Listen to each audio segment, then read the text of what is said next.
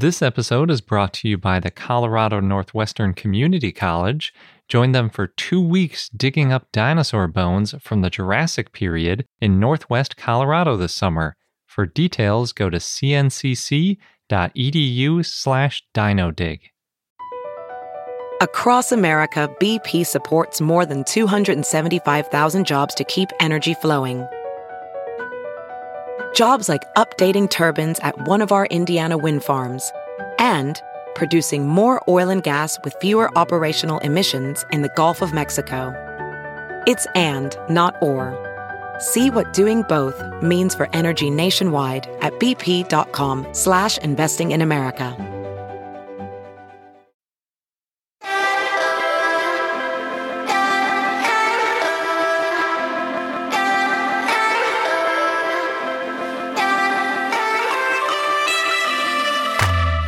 Hello and welcome to I Know Dino. I'm Garrett. And I'm Sabrina. This week, our dinosaur of the day is Aucasaurus. We have a bunch of dinosaur news, and we'd like to give a really big thank you to all of our Patreon supporters. In particular, this week we'd like to thank our patrons at the $5 level, Chris, Nicholas, and Kyle and Betsy. Thank you guys so much. It really helps us keep our podcast going and pay for our hosting fees and all that kind of stuff. So jumping right into the news, we've talked quite a bit about how a massive impact likely wiped out the dinosaurs, possibly in conjunction with some volcanic eruptions or something similar, and in particular how a cloud of ash could have blocked out the sun, stopping photosynthesis and collapsing the ecosystems from the herbivores up. But there's a new paper with the awesome title, Baby It's Cold Outside, Climate Model Simulations of the Effects of the Asteroid Impact at the End of the Cretaceous. So really just an awesome title beginning, maybe. But it's in Geophysical Research Letters, and they were looking into another effect of the massive impact than the ash that was kicked up. So specifically, the impact is believed to have caused a massive ejection of sulfate aerosols into the upper atmosphere, but that hadn't really been quantified into what kind of effects that would have had over a long term on Earth. So that's what they did. And aerosols in the upper atmosphere basically have the opposite effect of carbon dioxide. So rather than trapping the sun's radiation, they reflect it, which leads to global cooling. And you actually see this with volcanism in general because there's a lot of sulfur that comes out during volcanism. And if there's a large volcanic event, the Earth can cool down a little bit. So if you imagine a massive impact releasing tons and tons of sulfur, you could expect that there might be quite a bit more cooling. Baby, it's cold outside. Just in time. I was trying to remember the melody. Oh, okay. Yeah, that song's kind of creepy. But in this article, the main focus of the research is how much and for how long the Earth would have cooled. The results are very sensitive to how long the aerosols would stay in the upper atmosphere, so they gave a range of estimates. And in all the cases, we start with a global average temperature of about 19 degrees Celsius or 66 degrees Fahrenheit. And in every case, the temperature dropped below freezing basically on the entire planet on land for several years. So that's quite a shift in climate. And at the lower end of their predictions, they saw 3 straight years of rapid cooling before it started warming back up at all, and 2 years were spent below freezing, reaching a minimum average temperature of -8 degrees Celsius or 18 degrees Fahrenheit. And that wasn't just like for a day, that was for months. So pretty cold. And then the worst case scenario where the aerosol residence time in the upper atmosphere was quite a bit longer, they found that there would have been 9 straight years of cooling, 16 years below freezing, and a minimum average temperature below -13 degrees Celsius or 9 degrees Fahrenheit that lasted for about 8 years. Oh, I thought Minnesota was cold. Yeah. Well, it does get colder than that. Not all the time. Not for 8 years straight. Yeah. So on top of the freakishly cold temperatures, the fluctuation in sea temperatures may have caused a toxic algae bloom, which obviously is not great for the survival of a lot of herbivores and anything that drinks water, actually. And although some carbon dioxide may have been emitted by the impact and possibly lessened the effect by a few degrees, that wouldn't have helped much because you're talking about a few degrees versus 27 or more degrees. So they made a really great video showing the change in temperature that we have a link to, so you should check it out, and you can see like as soon as the impact happens, it starts cooling and you see these big blue areas start to take over the planet, and looks pretty nasty. But I think it's a really interesting study because it kind of answers some of the questions that I was asking Sean Gulick about with regards to, well, how did that wipe out some animals and not others? And you could imagine, well, maybe birds that could fly to some island that was a little bit warmer since the sea temperature stayed a little bit warmer. Maybe they could have survived, whereas dinosaurs that were stuck in these different areas without much food and with freezing temperatures may not have been able to survive. So it's a pretty interesting study. I'll be excited to see if there are any new updates to this and if they can refine that estimate a little bit about how long it was really cold. We also have a piece of news that is about some pterosaurs, and we usually don't talk about them since they're not dinosaurs. But in this case, there's a link, but I don't want to spoil it, so you'll find out later. In the Cretaceous, there's a large chunk of Romania that used to be an island called Hateg, and on it was an Azhdarchid called Hastegopteryx. If you don't remember Azhdarchids, because I didn't know what they were before either, they're basically like Quetzalcoatlus and these other huge pterosaurs. So this one in particular that was recently found seemed to have a beefier neck than some of the other Azhdarchids. Azhdarchid on steroids. Yeah. So they wanted to see just how powerful it would have been as a predator. And ultimately, they ended up showing that it had an even stronger, although maybe slightly shorter neck than previously thought. And it would have been shorter than a giraffe, although kind of in a similar posture, potentially, given its quadrupedal stance on land. You know, they kind of walked on their hands that were halfway down their wings, and then their hind feet.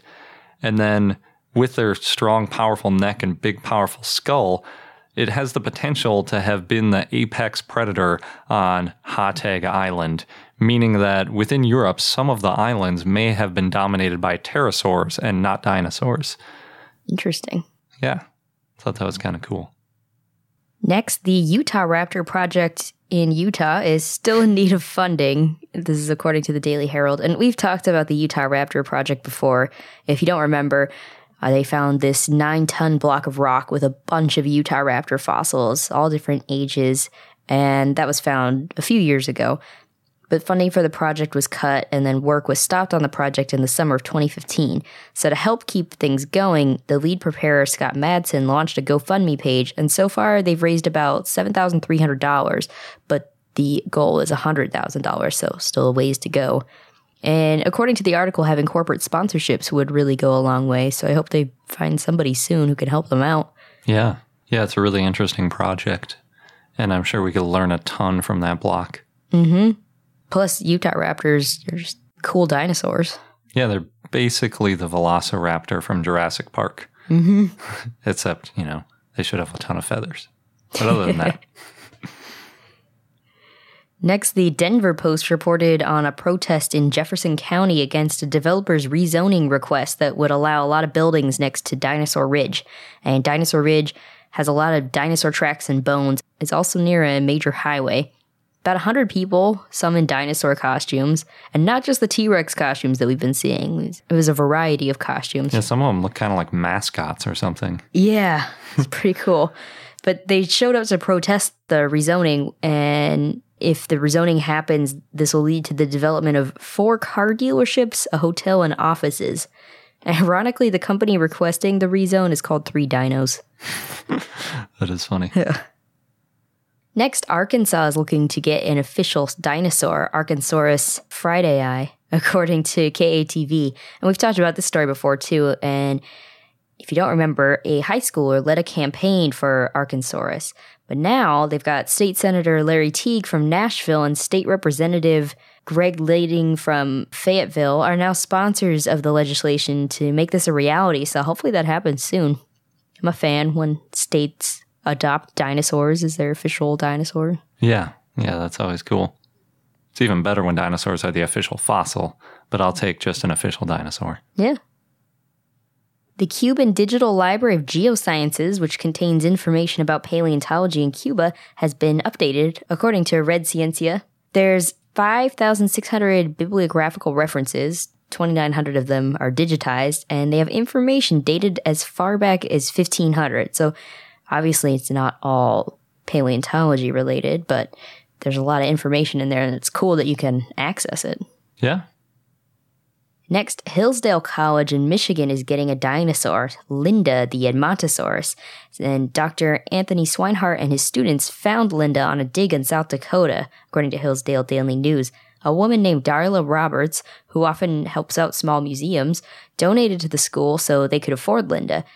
And Linda's named after the woman who discovered the skeleton. So Linda, the Edmontosaurus, is about 40% complete and can be seen at the Daniel M. Fisk Museum, specifically the Strosacker Science Center, room 214. There you go. So if you're in Michigan, maybe you can go visit Linda. Maybe. I feel like we don't hear about dinosaurs as often in Michigan. No. As other surrounding states. Yeah, definitely not. I don't think they had much. So there's a reason to go.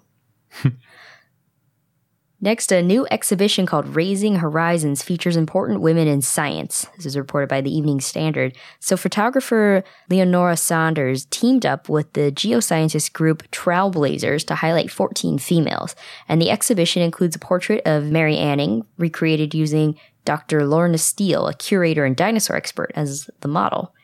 The other 13 contemporary women all posed in the, quote, period clothing of an important female scientist, end quote.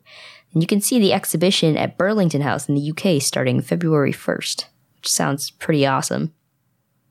Next, the American Museum of Natural History is getting a 235,000 square foot expansion, according to Business Insider.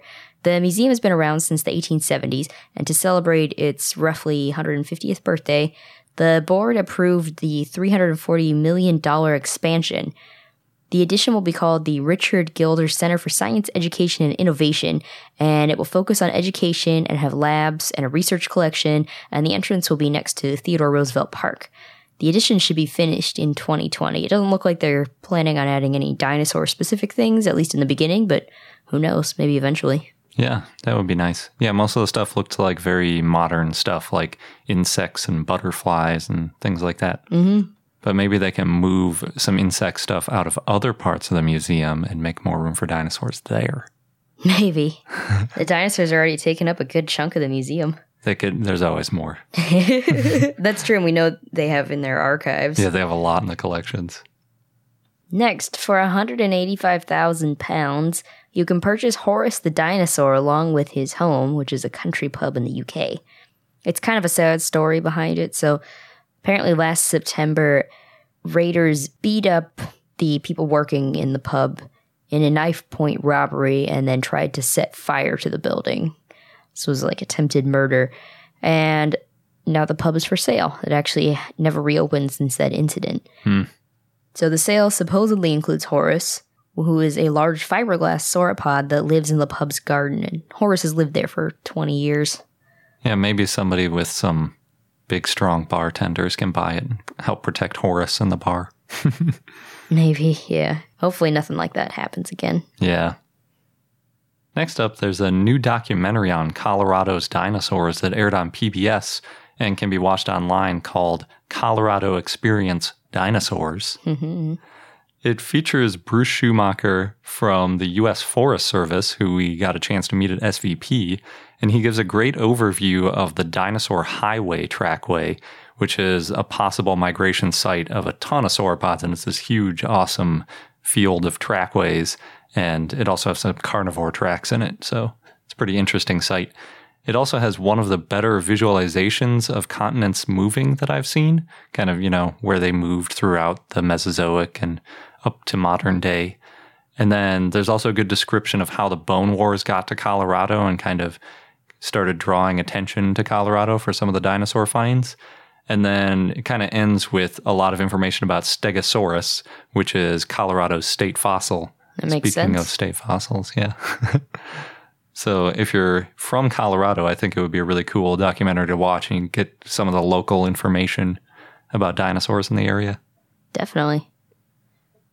Next, people are petitioning to bring back the sitcom Dinosaurs, according to Refinery29. I'm pretty excited about this.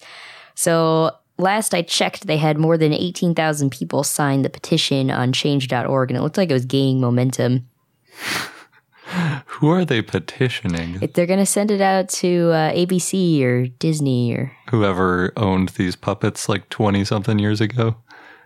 I think it was on ABC, and Disney owns ABC, so... Okay. I wonder if any of the creators are even around or still in the TV industry or anything. If you have enough people who show interest, they might bring it back. Just find a way. Because there's so much nostalgia TV coming back. That's true. And then one example in the article is Veronica Mars started like a movie or a continuation of the show because they had so many fans asking for it. So they started a Kickstarter and then they raised enough money and they did it. Next up, there's a trailer for My Pet Dinosaur that just got released, and we talked about it in the list of dinosaur movies that are coming out this year. From the trailer, it looks like a typical misfit boy finds a new friend story, and the dinosaur starts out cute and tiny, but quickly grows, and of course the military is not okay with an animal roaming free, so then, they all have to run away and hide and everything. Oh. Where can it hide if it's so big? I don't know. I can't really figure out what kind of dinosaur they're trying to make it look like. It kind of looks like a ceratopsian because it has a sort of frill ornamentation on the back of its head, but it doesn't actually have a frill, and it kind of has a beak like a ceratopsian, but then it also has a big back sail, kind of like a Dimetrodon, which isn't a dinosaur. A weird mix. And then it also had this dragon-y look. Yeah. I don't know why they didn't just pick some dinosaur that actually exists, but I think they're using the word dinosaur a little bit liberally there. So the movie is scheduled for release on March 30th in Australia, and the production company is apparently trying to find a European distributor, but there's no word on a release in the US. Oh. The director also made the movie Dinosaur Island, which got pretty terrible reviews when it was released in 2014. But it's probably the most promising dinosaur movie of the year since there's no Jurassic World until 2018. So, slim pickings. Yeah, I think it'll probably be okay. The CGI of the dinosaur at least looked pretty interesting. Yeah. Plus the picture I saw was cute. Yeah. Last, this one's pretty funny. According to Fortune, Hasbro is asking people to vote for 8 tokens in the next Monopoly game. So there's 50 potential tokens, and one of them is a dinosaur, specifically a golden T-Rex. So you can go vote on votemonopoly.com, and you have until the end of the month. The results will be announced on March 19th, and then the new game will come out in August. Exciting. Mm-hmm. We needed more versions of Monopoly. It's too bad they only have one dinosaur token option. Yeah. Well, we also have that Dinopoly game, which is just all dinosaur stuff. Yeah. They also had a chicken and a penguin option, which I guess is kind of close. They're dinosaurs, sure. This episode's brought to you by the Colorado Northwestern Community College, where you can become a part of the scientific process. As a participant, you can go on a real-life dinosaur dig, and you'll be helping to advance science and our understanding of the ancient world. What's really cool is that the fossilized bones that are being excavated, they're public, and they're going to be displayed and preserved for future generations to study and admire. Yeah, we've mentioned how that's a really important part of the scientific process, not just getting them out and describing them once, but keeping them and preserving them so that future questions and future scientists can take a look at those bones to answer new questions and validate results. And the site is special and also near and dear to me because it's in the Morrison Formation, known for the sauropods, of course, of the Jurassic time. And it represents one of the best bone beds ever found in the Saltwash member. Yeah, the current interpretation is that the site was the result of a Brachiosaurus sort of jamming up a river and then other carcasses piling up behind it. Oh no. And that's how we got a bunch of different types of dinosaurs all fossilizing together. So, oh no, but also yay. Good for us as scientists. And dinosaur enthusiasts. Yes. So there are 2 scheduled digs if you want to get involved with getting these bones out of the ground. You can go from July 6th to July 20th or from July 22nd to August 5th. Head over to cncc.edu/dinodig. You'll get all of the details. Just make sure that you register online by May 31st. And again, that is cncc.edu/dinodig, DINODIG. Hey, it's Kaylee Cuoco for Priceline. Ready to go to your happy place for a happy price? Well, why didn't you say so? Just download the Priceline app right now and save up to 60% on hotels. So whether it's Cousin Kevin's Kazoo Concert in Kansas City, go Kevin, or Becky's Bachelorette Bash in Bermuda, you never have to miss a trip ever again. So download the Priceline app today. Your savings are waiting. Go to your happy place for a happy price. Go to your happy price, Priceline. And now on to our dinosaur of the day, Aucasaurus, which was a request from Cole via Patreon, so thanks, Cole. Aucasaurus was a medium-sized carnivorous theropod that lived in the late Cretaceous in what is now Argentina. It was found in a joint expedition in 1999 with the Museo Municipal Carmen Funes and the Natural History Museum of LA. It was named in 2002 by Correa, Chiapi, and Dingus.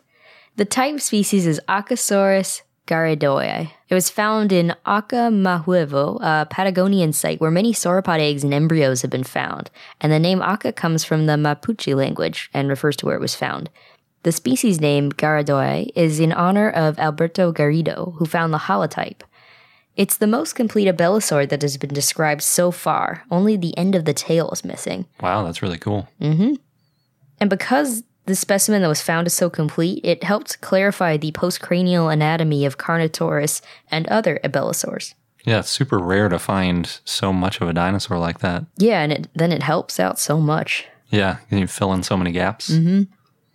So it was related to Carnotaurus, but smaller. It was about 20 feet or 6.1 meters long, and it had low ridges above its eyes, not horns like Carnotaurus.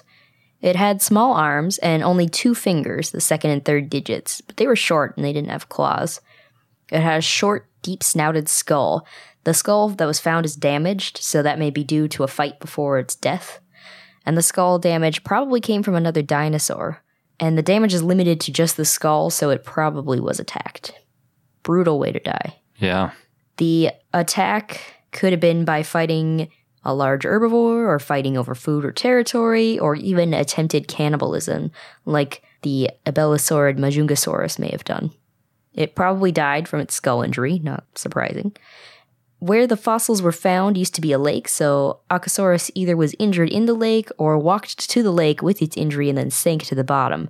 Either way, because of that, terrestrial predators couldn't get to it, which is why it's so well preserved. So I guess in the end, it all works out. For us, anyway. Yeah, not so much for that dinosaur. No. Hopefully it was a quick death.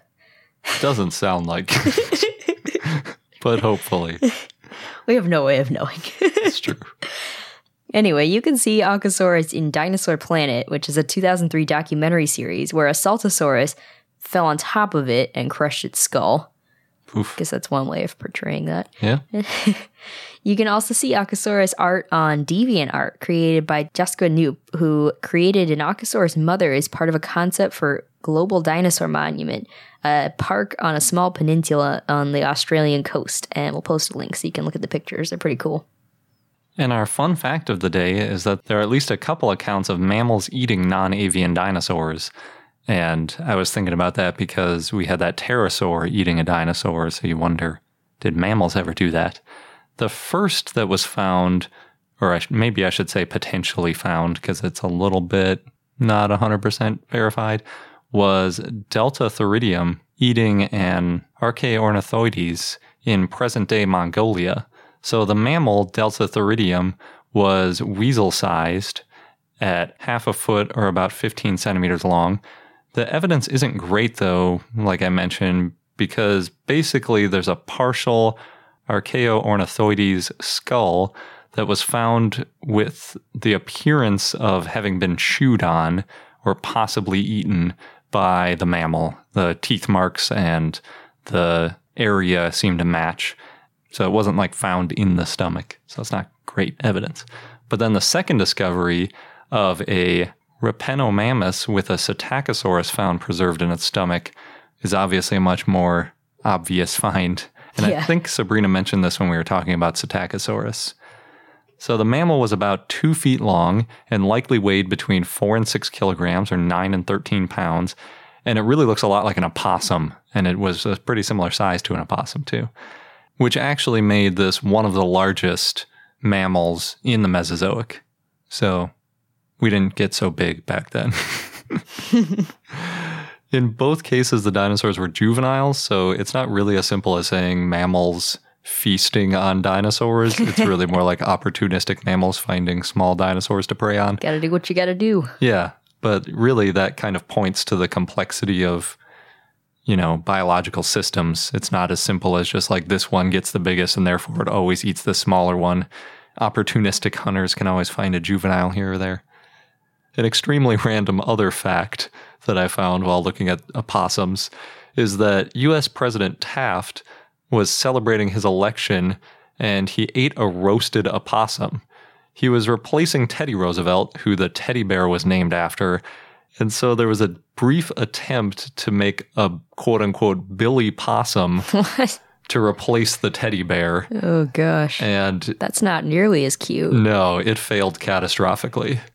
I think that they should have made a dinosaur stuffed animal instead, since in the early 1900s, all these dinosaurs were getting mounted in museums and stuff.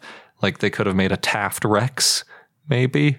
I can't really think of anything else that's even remotely similar. This is quite the tangent. Yeah.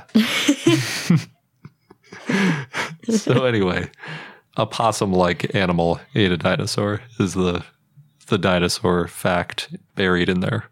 And there should have been a toy called Taft Rex. Yeah, I think so. Yeah, and it's all connected. It is. And on that note, thanks for listening. If you enjoy hearing about dinosaurs every week from us, then please consider joining our growing community on Patreon at patreon.com/iknowdino. Thanks again, and until next time. Good day.